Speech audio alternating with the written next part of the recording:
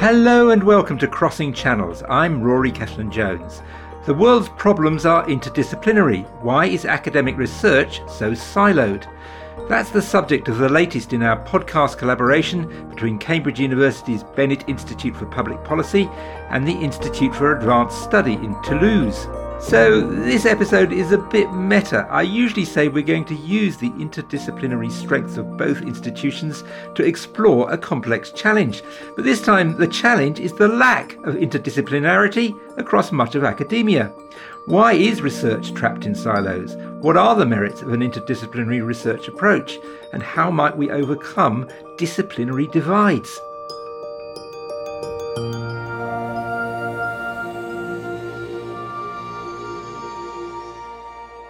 To explore these issues today, we have Ingela Alger, the director of the IAST. Ingela, start us off. What does your research focus on? My research is about how our evolutionary past may have shaped various aspects of our lives.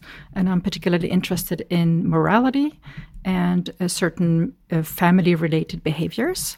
And I also examine some of the implications of these results for economics. Joining us from the Bennett Institute, we have Flavio Toxved.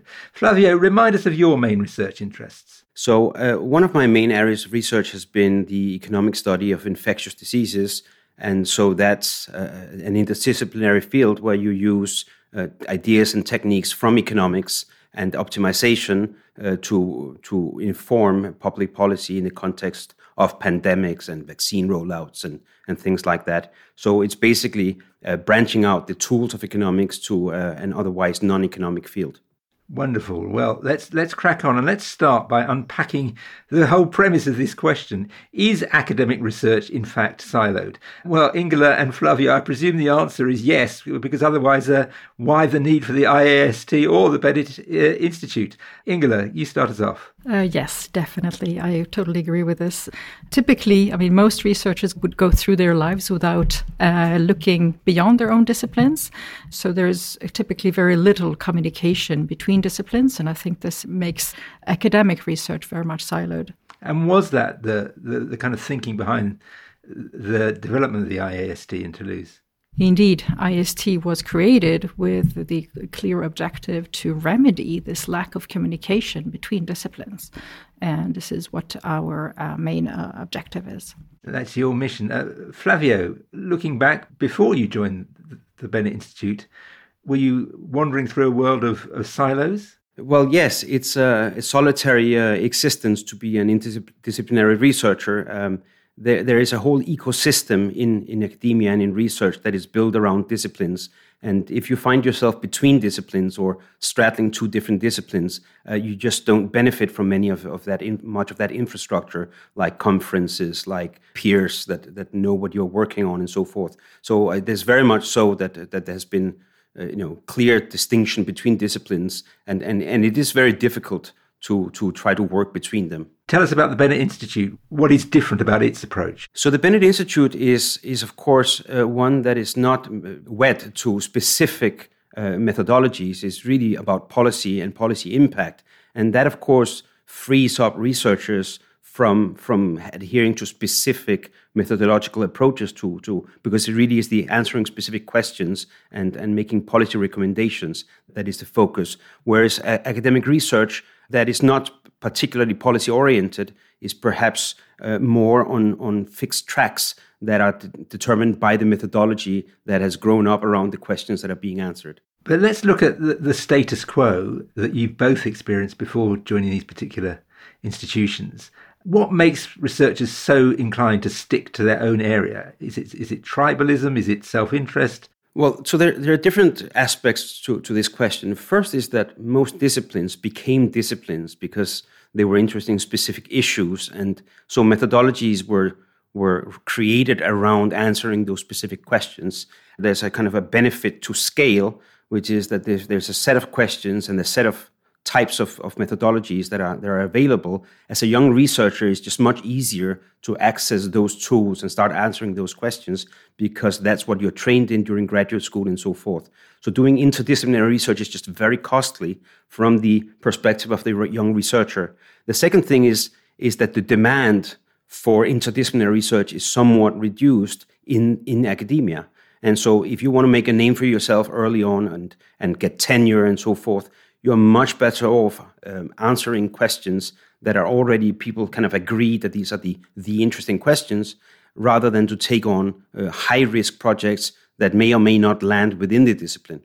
And you get rewarded for publications in papers and with journals and so on, and those are, Ingela, the most high-profile ones are not likely to be interdisciplinary, are they? Yes and no. So I would like to maybe follow up on what Flavio said, in the sense that I think that there is, on top of this tendency to be very specialized, there's also, I think, a mechanism of self-perpetuation, in the sense that we all rely on peer review, peer judgment. So when we enter as young scholars, we enter a discipline, we are being judged. Whether we succeed or not depends on slightly older peers. And they have learned what it takes to succeed from their predecessors. They're stuck in the mud, you're saying? Yes, to some extent. And so I think that there is a self-perpetuation mechanism whereby the criteria that were applied and that made me successful, I will apply the same criteria when I judge. When I think that's a kind of a cultural transmission mechanism. There are also very high-profile interdisciplinary outlets, such as Science and Nature, for example. But those are, landing a publication in those journals is extremely rare, right? So I think that there are these several mechanisms. And also, to come back to what Flavio said in the beginning about that disciplines are meant to answer several specific questions, I think that this has been a process that in the beginning it was not so necessarily clear that there were separate questions. But I think that the degree of specialization has increased over time, and it's a natural tendency. So I think maybe speaking about my own research and actually also yours, Ingela, which is basically economics or application of economics, I think economics is unusual in that we now focus maybe less on specific questions than on the methodology. And so many people are happy to expand the application of economic methodology to other spheres and still be happy to call that economics. So, for example, there's been forays into geography, into legal science or law, political science, what have you, sociology. And economists will be happy enough, in some sense, to consume that kind of literature because they are happy with the methodology. And that, of course, is what's given rise to this notion of economic imperialism, whereby a lot of interdisciplinary work has happened, but from economists using their tools to kind of inform other disciplines. When you started, both of you, going down this route, were there people saying to you, "You're mad, don't do it"? And has that changed over time? Well, I think that indeed, I think that the hurdles, my very first chapter of my dissertation, I already included a little bit of behavioral economics, and it was kind of before the big behavioral economics wave appeared. So I was a bit early indeed, and it has been costly. It takes time. I think that the key word here is time. To invest in interdisciplinary research requires more time than to land publications in monodisciplinary projects, because this communication with other disciplines does require time, essentially. It is a risky proposition to engage in interdisciplinary research, and I think that's still true. But there are institutional answers, and I think we'll talk about that later. Flavio, have you seen the sand shift, as it were, from quite a hostile reception for those ideas to more welcoming? I wouldn't call it hostility, more as indifference. I feel a bit that in my own neck of the woods of economic epidemiology, I think in some sense people who did my kind of work have been vindicated during the pandemic, because people have realized that this was important. And so people have never denied that these were interesting questions. They may just have disagreed about what was the order of importance of in the list of overall topics. I feel a little bit that my discipline is where climate research might have been 20, 30 years ago, where that might also have been quite a lonely existence. And today everybody agrees that these are important issues. But just to come back to your original question, I was not warned by anyone early on that this was a risky proposition. And sometimes I kind of wish that I had been warned, because I I'm happy about the work I've done, but I think I vastly underestimated how difficult it was to do this kind of work and how difficult it is to get people to listen. Well, let's move on to why we need interdisciplinary research. What does it do to our ability to tackle complex global challenges? Ingela? Slightly paradoxically, I think that interdisciplinary research is needed in order to enrich the disciplines. So if we think of disciplines as being kind of paths in a forest, then there is a lot of uncharted territory between these paths. And I think that interdisciplinary researchers are kind of scouts that go out and look out, go to alternative paths, and they look for whatever information methods, data sets could be useful or could be amenable to bring back, and they bring back this information to their own discipline, and they act as translators. So I think that this communication really enriches, brings new novel questions, novel methods, different ways of thinking about one's own discipline that in the end really serve to enrich the disciplines themselves. Sometimes it just turns out that other disciplines have thought very hard about some of the issues that are involved in these new questions, and just ignoring interdisciplinarity means having to reinvent the wheel every single time. So this is something that I found very much in my field of economic epidemiology, that epidemiologists are very interested in studying, for example, how do people behave during pandemics, what are the right kind of policies to put in place, and so forth. And it just so happens that many of the issues that are relevant in this context have been answered by economists, sometimes a half century ago, in completely different contexts. And so, foregoing interdisciplinarity just means not availing yourself of all that hard work and knowledge that has already been accumulated. And so that's a very, real cost. I mean, let's get down to specifics so that people will kind of understand this. Give me, each of you, a concrete example of a research project that you started on and from the start knew that it was going to be interdisciplinary, and how that worked out. Ingela? So I've been involved in several interdisciplinary projects. And so one of them started because I had done some work using solely economics methods to address a particular question. And it so happened that in a conference, someone approached us to say, you're using something from evolutionary biology that you simply cannot use that way. And we ended up collaborating with this person. And so we together then could straighten out the sort of the wrinkles and the question marks that existed in both disciplines. What was the question that you raised? So this was a project about the evolutionary foundations of morality. So we came from a perspective from economics, but we were using the evolutionary kind of mathematical models that had been used for a long time in economics. And we were simply not aware, because we had not taken the time to look into this other path that had been opened up by evolutionary biologists, right? And so it happened to happen by chance that such an eminent evolutionary biologist was listening to one of our presentations and alerted us to the fact that, there is much more that can be done here, and you should look carefully into the definition of this particular fitness, actually. You were taking a mathematical approach. Were they taking a different approach? Exactly. So in this particular case, I mean, there was really an overlap of interest in the same questions, but the mathematical models had evolved differently in the different disciplines.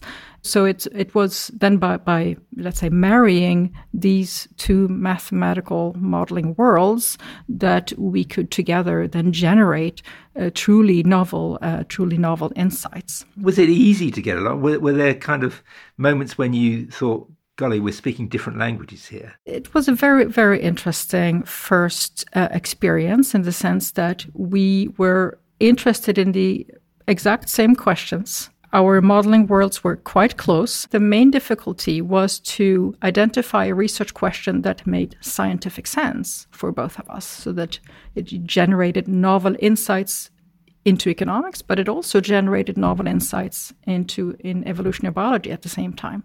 So was it all a success? What was the outcome? I would say it was a great success. And first of all, we managed in finalizing and we published, I would say, it was published quite well. And it led to several collaborations. So it is and I would say still ongoing collaboration. I published another paper with this evolutionary biologist this past summer. And also, I would say that just to add to another dimension of the success, I think, is that we all felt that there is a real transmission of knowledge. Great. Flavio, what's your example of a project that's worked? So one of my projects was on this notion of herd immunity that for most people might have been unknown territory before the pandemic and suddenly became the thing that people focused on. And I remember thinking that there was something odd about this concept in the way that it was communicated, but also how the literature itself, that is the epidemiology and the public health literature, were using this concept. So the concept, just to remind people, is basically the herd immunity threshold is reached when a sufficient number of people in the population have recovered and have become immune, and that has implications for the aggregate number of people that will become infected over time. In particular, when this threshold is reached, then fewer people will be infected. Now, it turns out that the public health and epidemiology literature were very confused about whether this notion had any importance in terms of policy relevance. That is, should we act on this concept or not? And in the event, at least for a very brief period, the policy by Boris Johnson's government was to crack down on areas of the country where the R0, as it called, or R0 was larger than 1, and to do nothing when it's lower than 1. And what I did in my work with my co-author Bob Rawthorne is to, rather than focus on this concept, try to take one step back and try to see what are we trying to achieve? What is the overall objective from a public health authority or a government? What are the costs and what are the benefits of different policies? And then to design what we think would be a sensible policy based on those notions of what are the objectives and what is the feasible set of policies. And once we do that, we realize that actually this herd immunity threshold is not something that should guide policy per se. It's something that comes out of the analysis rather than being the objective of the analysis. So in that case, you were the kind of intruders. This was public health's domain, and you were coming in with what extra expertise were you bringing? I'm an economist by training, and I've specialized in a set of mathematical techniques that are particularly useful for the analysis and evaluation of dynamical systems. So this is called optimal control theory in dynamic programming. And these are basically techniques for trying to figure out what is the best way to achieve some given objective. So in the context of public health, the objective may well be something like reducing the number of overall infections, or minimizing the number of dead people, or some kind of combination of economic and social outcomes together with health outcomes. So these are all possible objectives, and what I bring to the table is a systematic way of actually evaluating policies with this kind of objectives in mind. And did you get a warm welcome from the public health people? It's difficult to say. I wouldn't say it's a warm welcome. I think I just want to maybe tie a note to something that Ingela said earlier, that she and her co-authors found that they had a common language, which was the modeling. And so I found myself also that I have a common language with the epidemic modelers, because we understand the same types of dynamical systems, even if our approach is not quite the same. So within the modeling community, I did find considerable interest in engaging, but from less model-oriented people in public health and from policymakers, I think the welcome was less warm, but not because of hostility that was inherent to my kind of work, but rather because a lack of understanding of what was it that people like me could bring to the table. Well, let's talk about some of the limits to this. I mean, obviously you're talking about science-based disciplines. Is there room for the humanities here? Are you seeing subjects like the humanities excluded from this approach? Well, there is the famous distinction between, the two cultures by C.P. Snow, the science versus the humanities. And I think to some extent that is still valid today. I had the good fortune of being a fellow of a interdisciplinary thing here at Cambridge called CRASH, which is social sciences, humanities, and so forth. And we would attend each other's seminars. And it became quite clear to me that sociology and anthropology and ethnography and psychology, they were perfectly conversant between themselves. And although I was at least nominally a social scientist, I felt completely out of the loop. I just didn't speak the same language. Whereas I can easily go to a mathematics seminar on operations research and understand what is going on. So I think in some sense the language that we use and the methodologies that we use will be a very important determinant for whether we can talk to people. Having said that, there are many fields within traditional social sciences where a scientist could make inroads. For example, sociology can certainly be informed by network theory or mathematics in that sense. There's also mathematical psychology, which again could easily talk to people that are from the more quantitative side of the spectrum. So I think it's not impossible, but it's clearly more difficult than it is within kind of the methodological clusters like modeling type disciplines and less modeling focused disciplines. Ingela, the humanities and the sciences mixing, not possible? I wouldn't say it's impossible, but I would tend to agree with Flavio that it is easier for researchers using quantitative methods to communicate, because it's all about sort of building theories, numbers, statistics. So there is a common language, there is a common set of methodologies. But in terms of for humanities, I think that if we think about a fairly popular research theme nowadays, narratives. All right, so a lot of economists, political scientists take a lot of interest in the importance and the role that narratives play in society today. And certainly, I think that those researchers could very well benefit from involving some specialist in literature, history. However, it's not so clear to me what the researcher the corresponding specialist in literature, for example, would gain from such a collaboration. Well, we had an episode of Crossing Channels called Why Are Stories Important for Society, featuring Professors Sarah Dillon and Manavir Singh on this very topic. So why not scroll down the feed and listen to that one once you're done here? Is there an instinctive slight distrust by scientists of the humanities and vice versa? I think there might be some of that, but I think you should also not underestimate the distrust there is between quantitative disciplines. I mean, I met many physicists who scoff at economists and the other way around. I mean, the many physicists have tried their hand at economics, and economists are just shaking their head because surely it might be mathematically sophisticated, but it seems often to lack some of the central ingredients that economists would look for, like behavior and incentives and so on. So I think there's plenty of mistrust going around in all directions. But one thing also I think I should point out. So there's this often said that economists they think that every topic that they start looking at is virgin territory, and they don't look up what other disciplines have looked at. So, for example, it's often said that the sociologists have looked at these issues way before the economists, and the economists are not paying their dues in terms of recognizing this intellectual debt.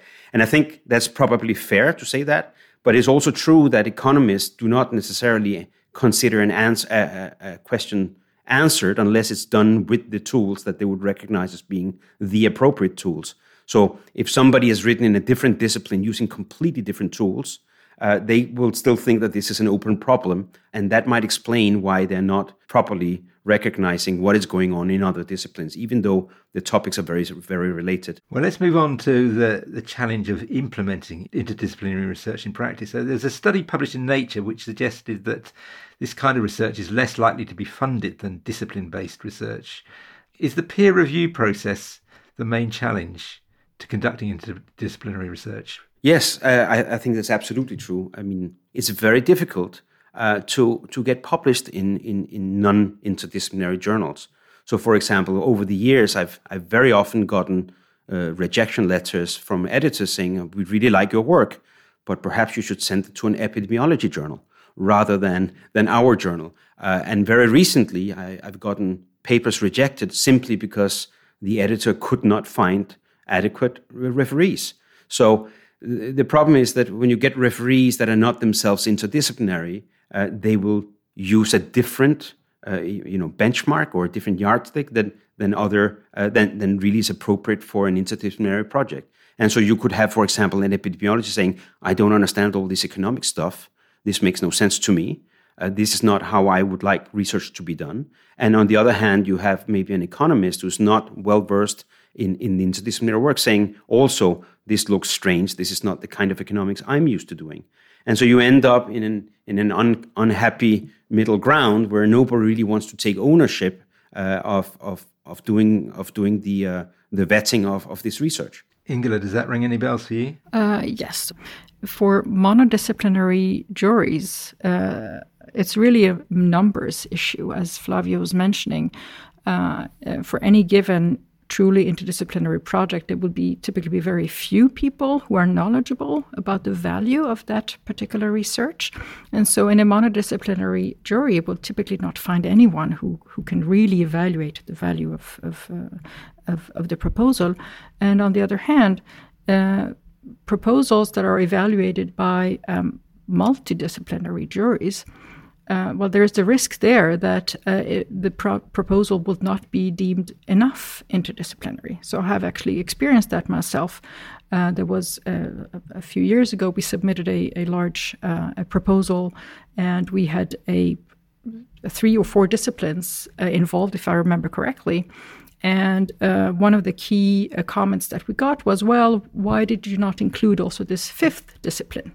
Right. So I think that there is a conundrum there, and it's just striking the right balance is key. Well, let's end by looking to the future and asking, is this a kind of movement whose time has come? And if so, what is needed to make interdisciplinary research much more attractive, much better funded, and so on? Flavio, any thoughts? So I see increasingly universities mentioning interdisciplinarity as something that is valued. Now, I have not seen much evidence that the universities put their money where their mouths are, as it were, and follow up on those things. I think there has been some notable successes of interdisciplinarity that we don't think of today as interdisciplinary because they've been absorbed into the discipline. So for many of them, I mentioned earlier, looking at the family unit as an economic unit and figuring out what happens within and between families. This is something that is now mainstream economics. At some point, it was a revolutionary idea. Similarly, there's been a revolution of behavioral and experimental economics that now is just part of economics. But at the time, it was certainly something that came from outside. So it's not that the discipline is completely closed. It's just that it takes a lot of time. Now, how to foster more of that in the future? Well, it's a matter of aligning incentives with the objectives you're trying to achieve. You get what you pay for. And so if journal editors start becoming more broad-minded about what they think is important research, if funding bodies put more money for that kind of projects, then little by little, that's exactly where the disciplines are going to move. So, academia, like all other, all organizations or all social structures, they react to incentives. Ingela, are you winning, as it were? Are you and Flavio winning? Oh yes, I definitely think that there is a bright future for interdisciplinary research. I'm convinced of that. So I would like to say a few things. So first of all, I strongly believe in bottom-up approaches. That's what I see has worked. I mean, over my career, I've seen many universities indeed trying to get researchers to engage in more interdisciplinary research, but so top-down approaches rarely work unless the incentives are put into place. And I think that universities are not particularly good at putting pressure on the departments to change their evaluation procedures. So any researcher who is up for promotion or tenure in a monodisciplinary department will face this constraint that what really counts are publications within the journals that are recognized by that discipline. And universities could put more, I think, pressure on departments themselves to actually change these evaluation criteria to foster interdisciplinary research. Time is a central ingredient, and repeated interaction. So putting in place seminar series, conference funding, and making sure that researchers have the time to engage in conversations, that's really a key factor. And at IEST, that is really what we do. So we have young researchers from several disciplines meeting on a regular basis and being exposed week after week after week. That is really what works. Another factor is risk. So it's very risky to engage in interdisciplinary research. And one of the, we were talking earlier about access to funding. And the way that I see that funding is structured right now is that there are very big grants. Okay, so for example, the Synergy grant at the ERC level. So to set up such a huge project, it's a humongous investment that is necessary, that is required, and with potentially very low return.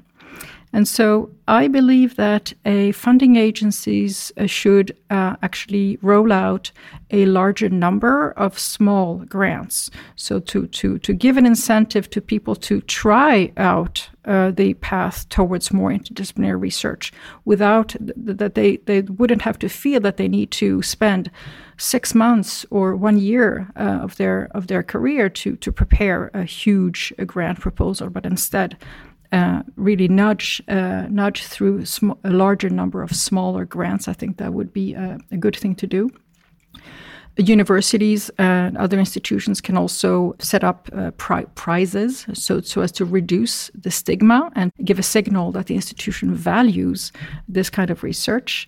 So as a final note, I would like to say that I strongly believe that both institutions and individuals who engage in interdisciplinary research will see that they will be rewarded. At the individual level, it's exceedingly stimulating and fun to actually communicate and engage in dialogue with people from other disciplines. You'll discover a whole lot of very interesting methods, questions.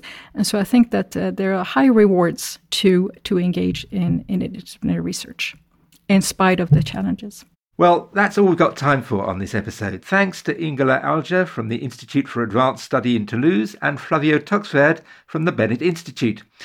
Let us know what you think of this latest episode of Season 3 of Crossing Channels. You can contact us via Twitter, as I still insist on calling it. The Bennett Institute is @BennettInst. The Institute for Advanced Study in Toulouse is IAS Toulouse, and I am Ruskin147.